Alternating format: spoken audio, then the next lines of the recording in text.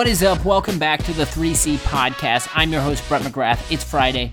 You know what that means. I am joined by another content marketer that matters, Cassie from the Dropbox team. This time, we are talking about communicating the value of content marketing internally. I know you've all been through this. I know you've all tried to build that business case about content marketing, your role, what it does, and the value it brings not only to your team internally, but to your customers. The conversation is around that. If you like what we're doing over here, hit that subscribe button on the 3C podcast. Leave a review. Tell me how I'm doing. Tell a friend. Without further ado, let's kick it to the conversation. What is up, everyone? Welcome back to the 3C podcast. I'm excited today. I am joined by Cassie. Cassie is part of the Dropbox team, newly part of the Dropbox team, used to be a member of the DocSend team, a little acquisition going on there. We'll talk about some content, her role. She wrote an article that I think is interesting to me and I think would be interesting to the audience. So we'll get into that. But without further ado, how are you doing today, Cassie? I'm good. Thanks for having me. Yeah. So I think, just in the technology space, their acquisition happens and, people join other companies. It seems like overnight. I've been a part of that. I'm just curious, just on your side, going through just moving from kind of the DocSend family to the Dropbox family. How has that process been for you? I'm sure you're learning a lot along the way. Yeah, we are still very much a DocSend team as well. So luckily, they acquired us because what we were doing was working. And so they are letting us kind of march on with all of our activities, which is great. I think the biggest disruptions are just like processes and just figuring out, like, we're managing 2 emails and 2 calendars now, and like just merging technologies and all of that just kind of slows down the day to day. But all of our like initiatives that we had, the directive is do even more because it's working. So that's good.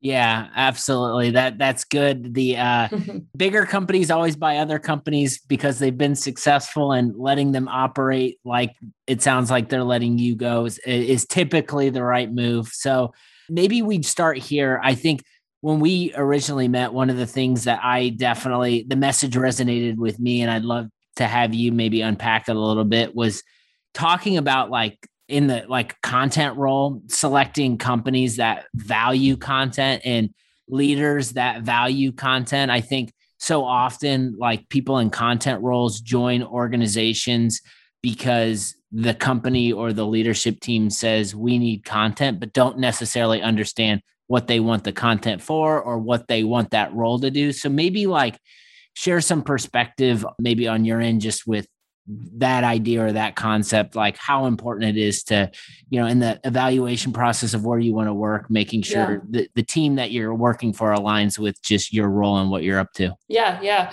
I think, beneficial to us is that content has gotten way more top of mind to marketers and to companies in general. 10 years ago, it was probably like the 15th hire in a marketing team when they were already like meeting their numbers and successful. And it was okay to then invest in something that was a little more like not directly like influential to the number. Right.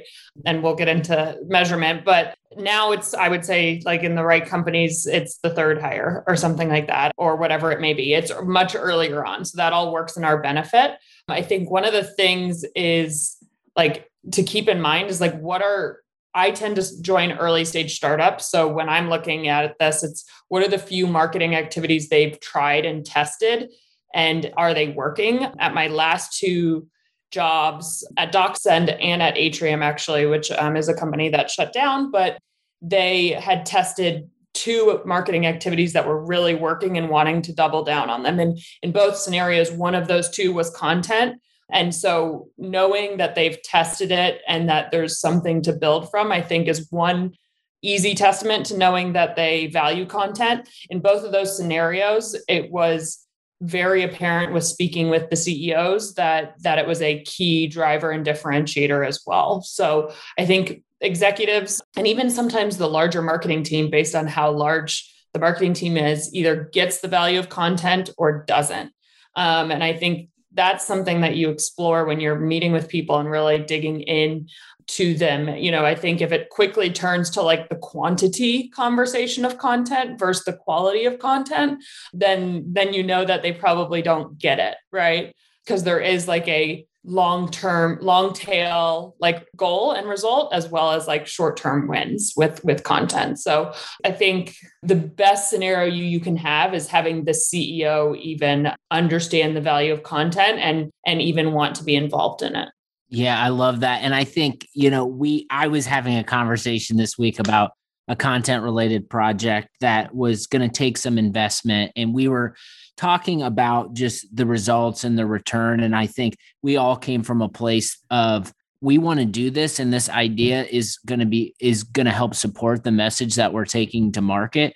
But like, we as stakeholders in this project and as operators in this business need to hold ourselves to some expectations and hold ourselves accountable for the spin that might go into this and the results. And I think for us, it was a really good conversation because everyone I was talking to had a marketing background and everyone knew that, yeah, if we invest in this project and we launch this piece, the odds of us getting pipeline and results in the first, overnight or in the first months, that's setting ourselves up for failure. So I think just with that, like maybe share some insights on just like, how do you educate, like educate executive teams, educate managers that content, it's a game of that's long tail. It takes consistent activity. And it's not something that necessarily is going to drive pipeline overnight. Yeah. I think one thing is level setting on defining what content means to the company. It's a word that's just thrown around now. We want content. What does that mean? Is it a blog? Is it even written? It doesn't have to be written form, right? So level setting on what is content to understand. It can be certain companies, when they think about content, it's very product heavy content because it's a technical tool, or is it thought leadership, or is it research based? So making sure that first that's like known to me, content is anything that's knowledge sharing or like information, anything that can like teach the prospect or the customer more to build that trust. That's the point of content, is to build trust to move them down the funnel with time. So I think to educating stakeholders or executives or whatnot, it's about like zooming the picture out on that trust factor as well. And just not talking about the quantity. I've been in roles before where it was, we got stuck in the how many blogs are we publishing a week versus, okay, can we zoom out, write one or two high quality ones, remove all those buzzwords and have them be super informative. And so I think that's all just level setting conversations to have to understand the effort and the level of effort versus impact that things can have, I suppose. Yeah. And I think maybe just one of those things that helps kind of bring people together and have conversations is dashboards. And you wrote an article on that. We're going to talk about that next. But before I completely jump off this topic, the content factory, produce, like the more and more content marketers I've talked to, a lot of them feel like, I'm on this content hamster wheel where it's just churning. And the more I hear that, like, and try to think about, okay, well, that direction within their business, why are they getting it? How are they getting it? Like, what's the catalyst? Like, immediately I think about this concept of, well, they're doing this because they want to try to play into the algorithms of Google and they're consistently producing activity regardless of the quality. Like, that means that they're going to get keywords noticed and keywords optimized. And then I hear all this and all of a sudden I'm like, well, you're creating content regularly for machines and for placement, but you're not creating quality content for people that you're trying to serve. So that, like, when you were talking through that, like, that stood out to me. Do you have any like reaction to that? Do you hear that or see that at all in the content space? Yeah. The balance of SEO driven content versus truly valuable content is definitely like a slippery slope as well, right? I think there's a place and a time for both. I was just in a meeting, a marketing offsite this morning. And one of the things that came up was we have some really high trafficked blogs.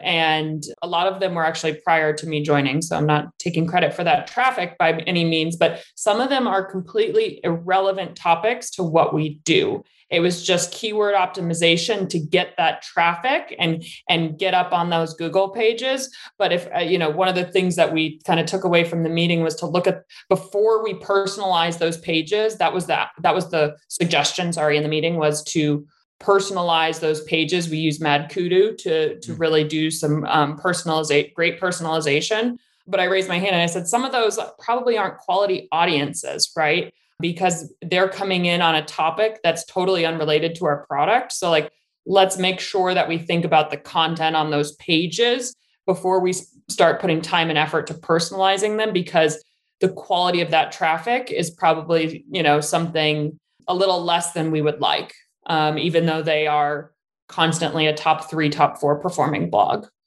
Yeah. And the marketing that we do and the activities in the direction and everything we have, it seems like it's always volume, more content leads to more leads. And then, but if you actually take a look and zoom into what is happening and draw parallels with people coming through the marketing funnel and going over to sales and those actually becoming a customer, it becomes very, very low. So I think, just as I think about content, to me, it seems like we're moving in this era of less is more, personalized is better, distributing is key. And just that's how I'm thinking about it today. Yeah, absolutely. I think that's right. I think the other end of the spectrum is, by the way, it was Mutiny we use for personalization. Mad Kudu is the scoring. But anyway, the other end of the spectrum is that I once interviewed for this company that was in a very crowded space. And the goal that that this role was going to come into was that although all their traffic, or a majority of it, I don't remember what percent, was inbound, it was all paid inbound. It was not organic, trusted traffic, right? They were dumping tons and tons and tons of money into advertising and basically had hit a threshold of we cannot spend any more. This is all of our budget. So we need to invest in content. And so the uphill battle that you have coming into that role to start creating content and trying to create some organic juice to balance that really skewed, act in marketing would be a really tough one. And I just, once I understood that, I was like, I'm not up for that. That's just, because that will turn into more content just to try to move that needle in that direction, because it's not going to be an immediate change or shift that company would see just by producing some content in the first month or two. Right. Yeah. And I can tell you that's not a role I want to step. No, I want to be stepping. That seems like an uphill battle for sure. Yeah. Okay. So we've danced around the topic a lot. So let's talk about tracking and dashboards. You wrote an article, a marketing dashboard to take action versus defend worth. That headline caught my attention. I think dashboards obviously are a part of marketing, and there's this dichotomy, which I think you spell out in this article, which I'm going to put in the show notes. Everyone should read it. But are we creating these dashboards to track our activities as marketers and inform our decisions, or are we doing it to just show our work and level up and send that up the flagpole to make sure that the executive teams understands what we're doing? So there's all of these thoughts and ideas when it comes to dashboards in general, but maybe talk about just as general as possible, the role of dashboards and just measuring success. What have you experienced? And maybe what was the catalyst for writing the article? Yeah. I think number one is defining the audience and the purpose of that dashboard, because you try to capture every KPI or every metric you want to cover, but there's certain levels of detail or ways I would look at a metric versus if we were reporting it out to sales, how we should look at that metric, right? Because sales does not care about a certain thing that I may care about that may move the needle. So I think, the first dashboard that's created is usually just to inform marketers on how they're tracking to a company's larger goal, which usually just boils down to how well is marketing helping sales, right? And it's MQLs or it's conversion from MQL to SQL, it's pipeline influence, all of that, which is great, but it doesn't drill down into why something worked well or didn't work well. So, I think it's like first creating a marketing dashboard for marketers and really understanding like the types of activities and how you want to look at the data. So there's also two types of marketing activities in my view, and it's usually prioritized towards the former that I'll go through. So the first is time sensitive activities. That is probably an event that's happening, a webinar where there's like a clear start and end date, and it's a 2 days conference, 1 day event, 1 day webinar, or a discount code that expires, something like that. And then there's all these like evergreen activities that should not be measured the same as a point in time sensitive thing. So first, it's like dividing out your two activities into those buckets. And usually content will fall in the evergreen bucket, right? It could be that you created something just for COVID and it was only, related for, relevant for a small period of time or for the election or who knows. But I think that's one thing, is just like breaking out those two things. And then like to answer the why on how to measure those things differently. So usually you're looking at like performance of an individual campaign or campaign types or aggregated lead source. Like, is this channel working regardless of what campaign is out there? But I think what that doesn't tell you is like, are the topics resonating and with what personas? So instead of looking at this webinar worked on Series A fundraising, I think was the example I gave in the article, like you could assume that all webinars work, right? That could be your assumption. But what if you just looked at Series A fundraising as a topic, regardless of the channel, campaign, or medium? Is that working? And so zooming out to, and is it working with the audience that you think? So looking at the quality of those campaign members, leads, contacts, whatever, to know that you don't just make the blanket statement on the let's invest in more webinars.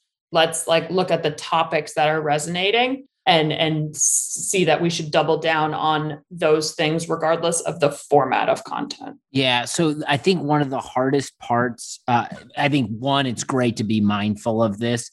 And I think all the advice you just gave is definitely something we should all be thinking about and taking into consideration. To me, I think the hardest part is always zooming out and looking at dashboards and looking at what you're tracking and identifying everything you just talked about and how that can inform the work and make it better and make all of your activities more direct. But then there's the production factor too. So like, how do you, like, as someone who's creating content, how do you spend your time like creating content, spending time creating, and then also making sure you're dedicating enough time to like zoom out and make sure you're like analyzing and looking at the content performance and what's happening so you can refine along the way? Like, how do you balance that out in your role? Yeah. I mean, I think they're different skill sets. I think we previously talked about this as well. Like there are, when you're hiring on a content team, there are people that are just core writers and tell really good stories, but they're not thinking about the format or the medium or the digestion of that content. I think you need to have that balance on your team or in the team lead to have that in their skill set to be able to look at. I've always told the people on my teams that I've had, if you're a content marketer, your job is just as much to make sure that content gets the eyeballs it deserves. You may not be running that digital channel, but you better be making sure that that digital marketer is running your campaigns and optimizing them, right? Because why in the world create something that's 10 pages long and then not have that get its exposure, but also like secondary to that, like if it's a 10-page piece, like we do a lot of research at DocSend with a lot of data in it, like there should be a plethora of derivative content that comes from that. So just sharing the report landing page again and again and again is not going to get you not going to do the report justice. Not only is it going to get disengagement, but like if you were to take those data points out and just do like small infographics or little like videos talking about a data point or two, like just to tease that out so it has a much longer shelf life.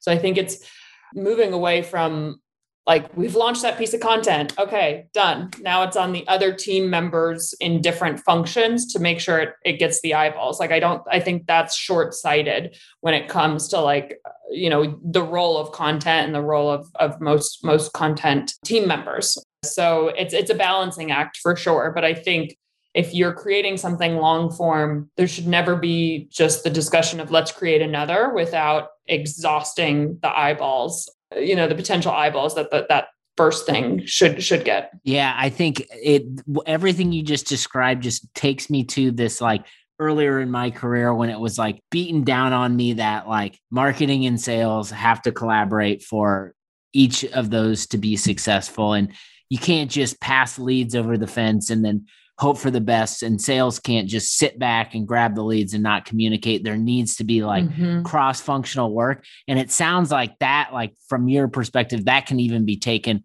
one step further back in like there needs to be in cross-department work on these activities and making sure that like people don't just wipe their hands clean based on their role in the process once it's done. But the more there's communication and collaboration, the odds are that more eyeballs, more people involved, more stakeholders, better results. Yeah, absolutely. And I think it's a matter of like a lot of time when I or my team launch big content pieces, we will have like a kickoff cross-functionally within marketing. And even before we get to sales enablement, if there's a piece of that in the campaign launch, right? To just say, here it is, here are the key takeaways.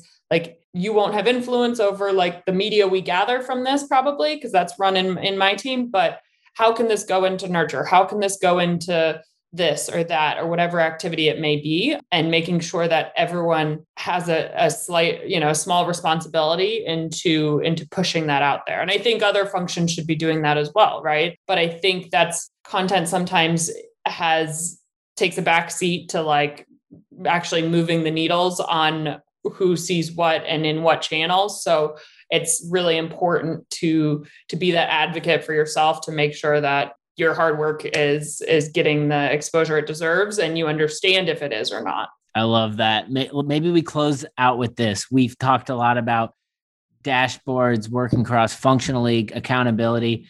I'd love to get your feedback here on just like communicating results with different stakeholders. Like, what have you found, like whether it's before, during, or after content campaigns or different pieces of work that you've done? What is the most effective way that you've found to communicate what you're doing and its impact on the business with people directly or indirectly involved with it?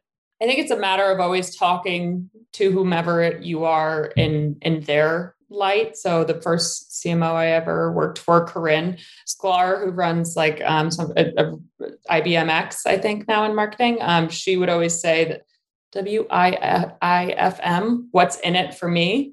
And so like making sure that if you're trying to sell someone on your content or you're trying to sell the like value of it, even if it's internally, like you think about this when you do sales enablement, you always skew towards like, okay, why does sales give a crap about this, right? Like, and put it in their eyes. But I think you should always be thinking about that, even within your own team, within anything, on really saying, okay, this could really help. You're trying to gauge retention, improve retention in our client base. Like this could really help in this way.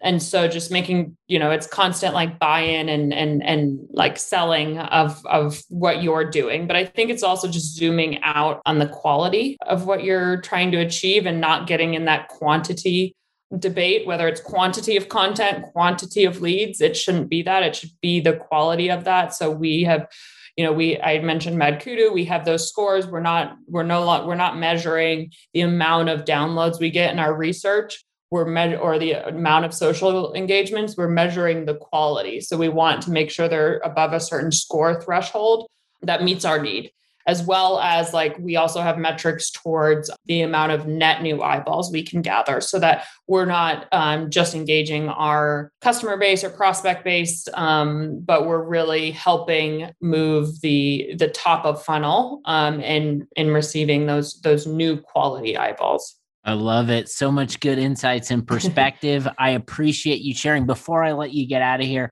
it is a marketing podcast. So you got to plug something like where's the best place for people to go to see your work or your team's work? Sure. I would probably plug two. We have a newsletter, a weekly newsletter that goes out that's really well curated by someone on my team. That's doczen.com/newsletter. It's on startup trends. We do a lot of fundraising research and based on our product data.